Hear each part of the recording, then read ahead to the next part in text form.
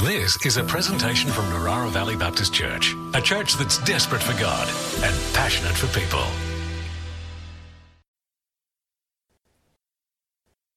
When you come particularly to Paul's letters in the New Testament, you get a sense that Paul had a different relationship with each community. Some were more difficult than others. So Galatia kind of had accused him of having just brought half the gospel. You had Corinth who were doubting his motive and finding him unimpressive.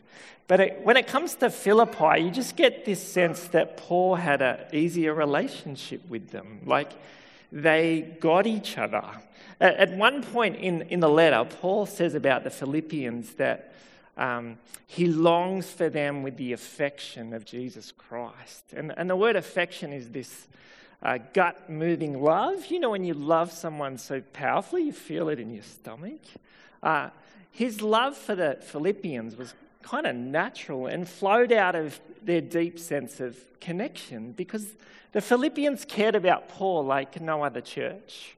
So the reason the letter is written in the first place is Paul is in a Roman jail where there's no provision of food or goods, and the church in Philippi have sent Epaphroditus, one of their own, to bring supplies for Paul. They just loved him, and they wanted to find out about the progress of the good news in Rome. Paul says in chapter 4, no one partnered with me in giving and receiving like you guys in Macedonia. They supported Paul in his missionary journeys. In chapter 2, you find out that Philippians prayed for Paul like no other community. The relationship was kind of easy. They had this beautiful partnership in the gospel. And they were a church that faced their fair slab of challenges. So as you read the letter, you find out there were pressures just from living in the city in which they lived. They lived in a place called Philippi, which was on the outskirts of the Roman Empire. A whole lot of ex-Roman soldiers, veterans of the centurions, were actually given land around Philippi so that they would live and serve as a colony of Rome, and their Lord was Caesar. Like, they were a proud Roman city. But here you had this little community of followers of Jesus within this city, and they dared to name someone else as their Lord and Saviour, which was Jesus Christ. And they were prepared to suffer for that reality, even when it cost them dearly. And then they had some other troubles from Jewish believers that came in and said, well, you kind of got half the gospel. Like, if you really want to be followers of Jesus and belong to the people of God, your men need to be circumcised. You know, so there was that kind of pressure from outsiders. But still, in their city, they faithfully remained followers of Jesus. Paul talked about them shining like stars in the place that they were. They were determined to be the people of God in that place. As I come and stand before you, I've had a pretty long association with Narara Valley Baptist Church, mainly in the background. So I've been part of training teams for a long time, but I've always had a bit of a crush on Narara Valley Baptist Church. And this is me looking from the outside, so I know there's more to you than this, but you've just always struck me as a church with a big kingdom vision that hasn't been about making a name for yourself. You've always partnered with Moana and Billy with genuine relationship, prayer, and generosity. You've sent your own people to go and be with them, and I can't tell you how much just your presence lifts them up. But I know of your heart for First Nations people. I know that you plant churches. I know that you really care about the gospel in your own community. And it seems to me you're a bit like Philippi. You have this sense that you're part of God's big movement, that it's not just about you. You want to be faithful here, more than faithful. You want to lift up Jesus right where you are. But there's this sense that you're part of this movement that's much bigger than yourself. So could I just affirm you in that this morning? I know that takes hard work and struggle and prayer and budgeting and all of that. So from inside, it probably feels messy sometimes, as it always does in church life. But it seems like, well, we experience you from Baptist Mission Australia's point as a great partner in the gospel. Now, for all of Philippi's strength, though, when you step back and really listen to the letter, so listening to the letters of Paul, it's like someone once described it as someone's on a phone and you can hear only one side of the conversation. You don't get to hear all the details of the other end of the phone line. But as you just kind of scan the letter, you do find out that there's a few chinks in the armour of Philippi. There's a few things that they're struggling with. You see it in chapter 1, verses 15 to 17. These two words turn up: selfish ambition and rivalry. In chapter 2, verse 1 and 3, it's selfish ambition and vain conceit. In chapter 4, you find out there's a bit of grumbling and complaining. And then in chapter 4, verse 2, you read these words about perhaps a deeper problem that's existing in the life of the church. It says, I plead with you, Euodia and Syntyche, to be of the same mind in the Lord. Yes, I ask you, my true companion, help these women since they have contended at my side in the cause of the gospel. So there's just this kind of little bit of trouble in the church, and it's related to selfish ambition and vain conceit. Now, selfish ambition is this thing that I guess it wants me to be lifted up at the expense of somebody else, right? It's a bit seizing and grasping and competitive. And there's this weird thing about being a human being is that we feel more important if we're more important than someone else. I don't know. If we feel more significant if we're treated as more significant to someone else. You know, it's that idea of when you're in a line. I don't know, has anyone been in a line and then you get that VIP treatment when someone comes and says, oh, sir, you can go ahead of everyone else. And then you skate by. And how enjoyable is it just to walk past all those other people, right? Oh, is that just me? No. But selfish ambition kind of does that. Now, in churches, right, when we know we're not supposed to be selfish and full of ambition. So this isn't talking about, the person that turns up to church in a Lamborghini with greased back hair, right? And, walks down to the front seat and the audience pass. Like we know we shouldn't be that overtly selfishly ambitious.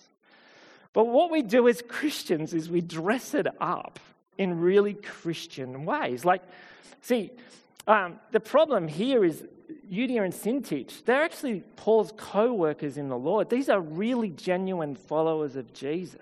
And I reckon we can expect that of all the people in this particular church. It's not that they weren't really wanting to follow Jesus, but somewhere at some point, they were doing the right things on the outside, right?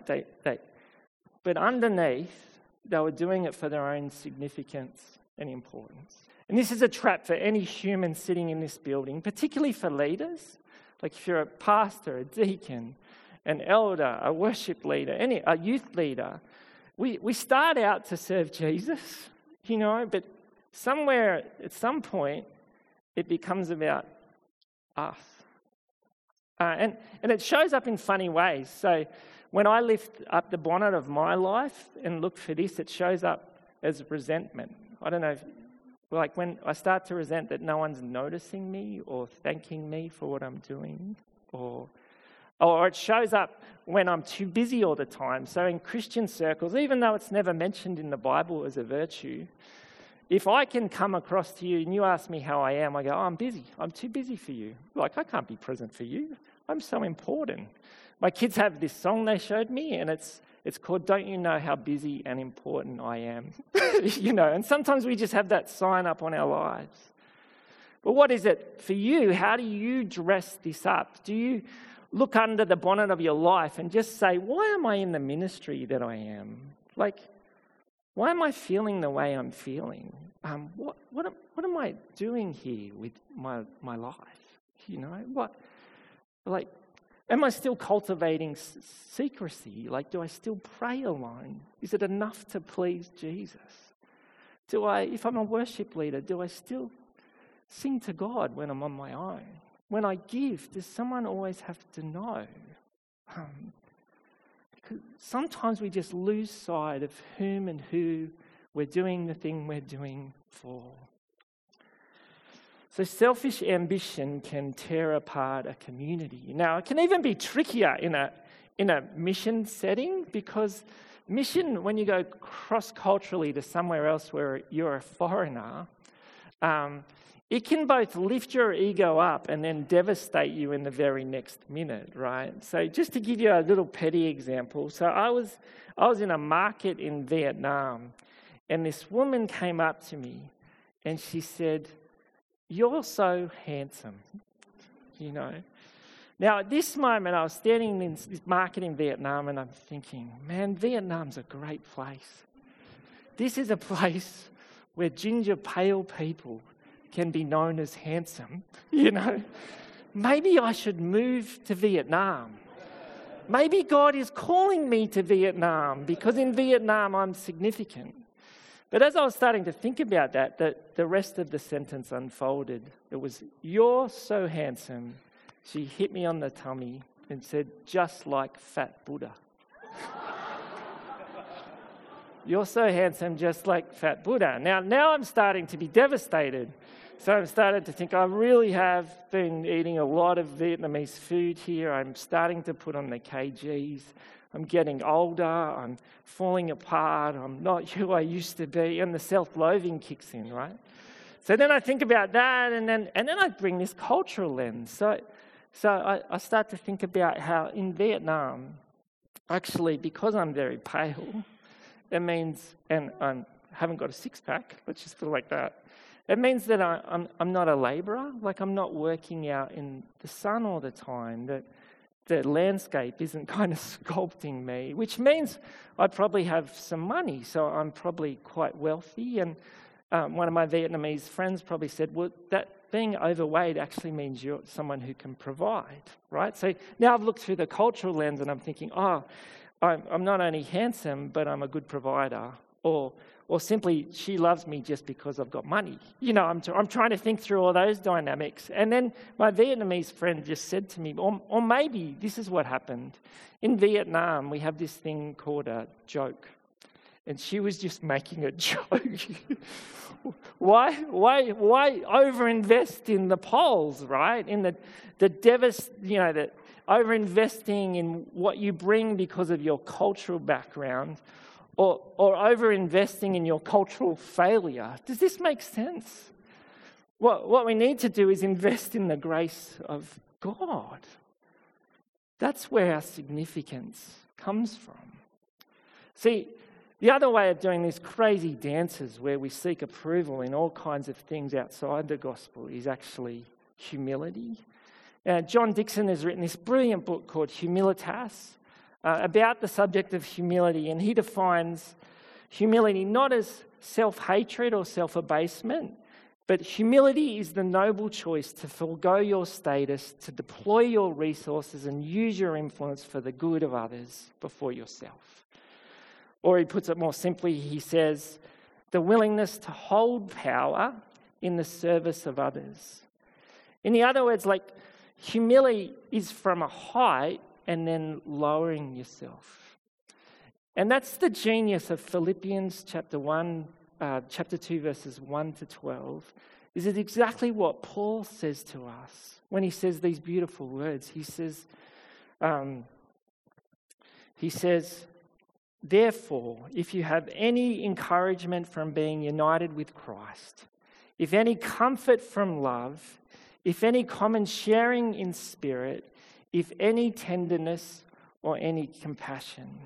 So I don't know if you noticed the ifs there. The ifs are not so much a conditional. If he's not saying if these are true of you, he's saying them presuppositionally, that if you're a Christian, all these things are true for you. And many commentators think that this is actually a reference to the Trinity. Like, if you read carefully, if there's any encouragement from being united with Christ, if any comfort from love, if any sharing in the Spirit, It reminds us of other parts of the Bible, like 2 Corinthians 13, which says, "May the grace of the Lord Jesus Christ, the love of God, and the fellowship of the Spirit be with you all." In other words, like here Paul says that if you're a Christian, you stand under a fire hydrant of God's love for you in Christ Jesus. You know, in God the Father, Son, and Holy Spirit, that great circle of holy love is a love that's given to believers through Jesus Christ that's overwhelming. He says, you've received great hope and comfort from the Lord Jesus. You've received great love from God the Father. And you've received the gift of the Holy Spirit that kind of holds you together and lets you experience in your life all the things that are yours from God the Father through God the Son. All of that is yours. You are significant. Your name is known. You are loved. You are valued. All of these things are yours in the gospel, right? So we no longer need to fight for these things. We no longer need to be precious. We can give all status away because everything is already ours in Jesus Christ. And then he goes on to use these two beautiful words, if any tenderness or any compassion. Tenderness is a word used for Jesus, and it's that word used again about that gut-moving love. You know, where he sees a crowd and he's overwhelmed with compassion, where he sees a leper and he reaches out to touch him, when he sees two blind men on the side of the road and he touches their eyes. The word for tenderness or compassion, the compassion word is spoken of as God the Father, and it's that old phrase, the bowels of mercy, like God's love that comforts us. See, again, it's saying all of these things are yours in Christ. You have this incredibly high position and gift from God, and now he says, be willing to lower yourself. Be willing to lower yourself. He says, then make my joy complete by being like-minded, having the same love, being in one spirit and one mind. Do nothing out of selfish ambition or vain conceit. Rather, in humility, value others above yourselves, not looking to your own interests, but to the interests of others. Paul says here, because you've experienced all of that, he's not saying, I want you to agree with each other all the time. He's just saying he wants that reality of God's grace and all that he has done for you to start affecting the way you think, to affect the way you love, to bring you together as one people. And that begins to shape your decisions as you gather together. This is about before coming into a meeting with a mission trip or ministry team, knowing that the reason you're in that room, the reason you have something important to contribute is not primarily because of your competency, because you're a leader in the business world. It's none of that. It's because of what God has done for you in Christ Jesus.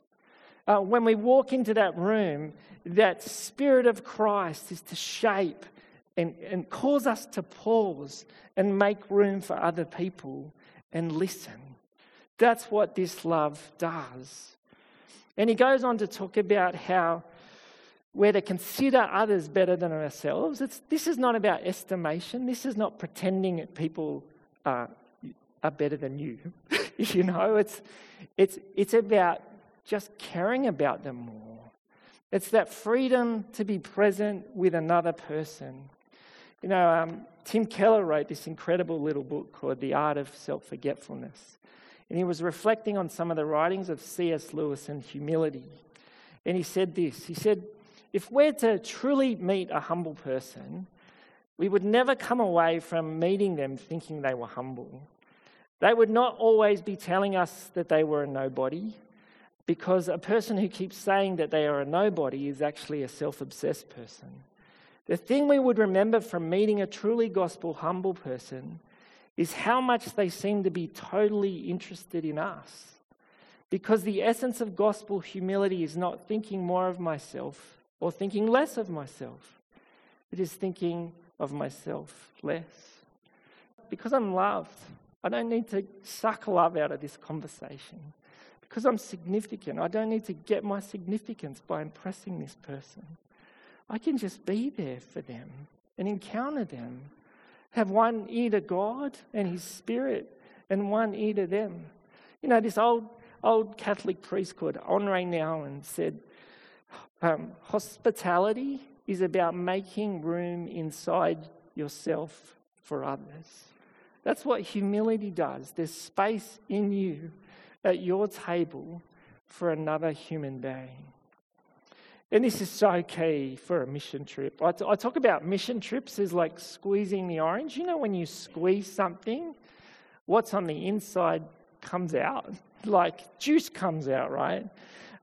When we put people into another culture, you've got people with the Great Commission, but the vocabulary of a toddler, right? That can make you feel like frustrated and small. We put you in really hot places. You know how the fruit of the Spirit, sometimes we think is only operative between sort of 17 degrees Celsius and 29 degrees Celsius. Once we get outside of that window, it just kind of goes, right? Or we can think toilets are beneath us, or a particular meals. What are we like as humans when some of those basic structures that make us feel comfortable and competent are taken away? Because I think what's revealed there isn't it just a momentary lapse.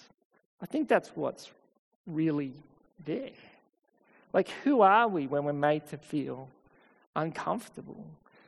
You know, I've heard of missionaries needing to be sent home, you know, just because they refuse to eat local food. Because that food isn't just food. Like, food for us is often just a preference, isn't it? I like Thai, I don't like Vietnamese. But if you go to a little village, someone in relative poverty brings you a meal, they're not giving you a meal, they're giving you love, right? They're offering you their love.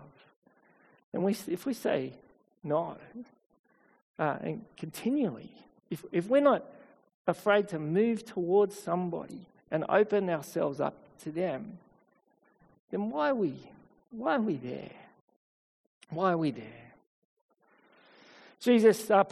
Paul points to another way. He says, I want you to think another way. He says this, in your relationships with one another, have the same mindset as Christ Jesus. So this is what Jesus was thinking. He says, who being in very nature God. So he was in the form of God, in Greek it says. He was God. Jesus, God incarnate. It says he did not consider equality with God something to be used to his own advantage. So being God for him wasn't about acquiring stuff. It wasn't about seizing and taking. You know how most leaders or many leaders see power as a way of getting stuff? Like an influencer. You know, you become an influencer so you can endorse products and get stuff, right? So God took the opposite way. It says he did not consider equality with God something to be used for his own advantage. Rather, he made himself nothing by taking the very nature of a servant. It's literally, Jesus didn't pour his divinity out. He poured himself out. That's how likeness with God expressed itself in the self-giving love of Jesus. And the way he did with that was taking the role of a servant, being made in human likeness and being found in the appearance of a man. So here we have Jesus, who is God revealed in human form. He's like humans, except he's without sin. But he's prepared to connect with sinners. He's prepared to identify with sinners. Verse 8 says, and being found in appearance as a man, he humbled himself by becoming obedient to death, even death on a cross. If you want to know what greatness looks like, what true power looks like, then look at the one whose coronation or whose lifting up was on a cross, whose crown was made of thorns, You know, he was ironically declared king in many languages, in Greek, Aramaic, and Latin, right? And most people just mocked him on the day he was crucified. But there was a Roman centurion who saw all of this. He saw the king declared, ironically, in his language. And he saw the beauty of Jesus. And he said, surely this man is the Son of God, right? This man crucified, hanging on a cross, is greatness, his greatness. Then we read on that God sees this expression of God-likeness in the person of Jesus. And what happens next is not about reward, it's about vindication. It's God saying, yes, this is what I am like. It says, therefore God exalted him to the highest place and gave him the name that is above every name, that at the name of Jesus every knee should bow in heaven and on earth and under earth, and every tongue acknowledge that Jesus Christ is Lord, to the glory of God the Father. As Jesus descends into greatness, as he reveals what God is like in his suffering servant nature, we find out that this is the Lord of the universe. This is the Lord of Thailand. This is the Lord of Australia. This is the Lord of Mongolia. This is the King that all people need to know. And at one day, every knee will bow, every tongue will confess that this Jesus is Lord. Therefore, it becomes our task in mission to proclaim with our mouth what Jesus is like, but also to embody what he's like with our humility and servant-heartedness. This means we go to people where they are in mission. You know, our preferences don't matter as much anymore. We like what we like. The music we like it. The chairs we sit on at church, the styles, you know. But they're all just preferences. And see, Paul was prepared to give them all away for the sake of the gospel. This was his mindset. He said this, though I am free and belong to no one, I have made myself a slave to everyone to win as many as possible. To the Jews, I became like a Jew to win the Jews. To those under the law, I became like one. Though myself I am not under the law, so as to win those under the law. To those not having the law, I became like one not having the law. To the weak, I became weak to win the weak. I have become all things to all people, so that by all possible means I might save some. I do this for the sake of the gospel, that I might share in its blessings. The way of mission in any culture is the way of humility, of being like the Jesus that we proclaim. It's what we're meant to do inside our teams, inside our Christian communities.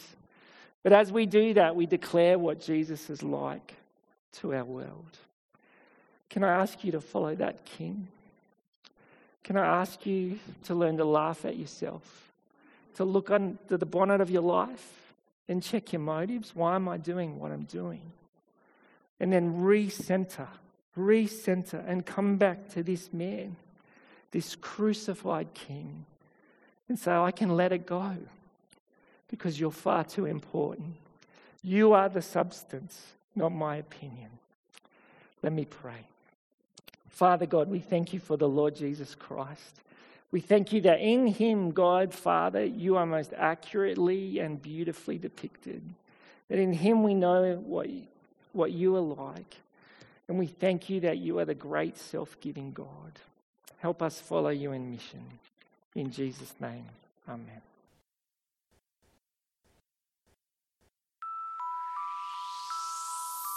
This has been a presentation from Narara Valley Baptist Church, a church that's desperate for God and passionate for people. To continue the conversation, we invite you to join us Sundays at 9:30 a.m. and 5 p.m. or on our website at www.nvbc.info.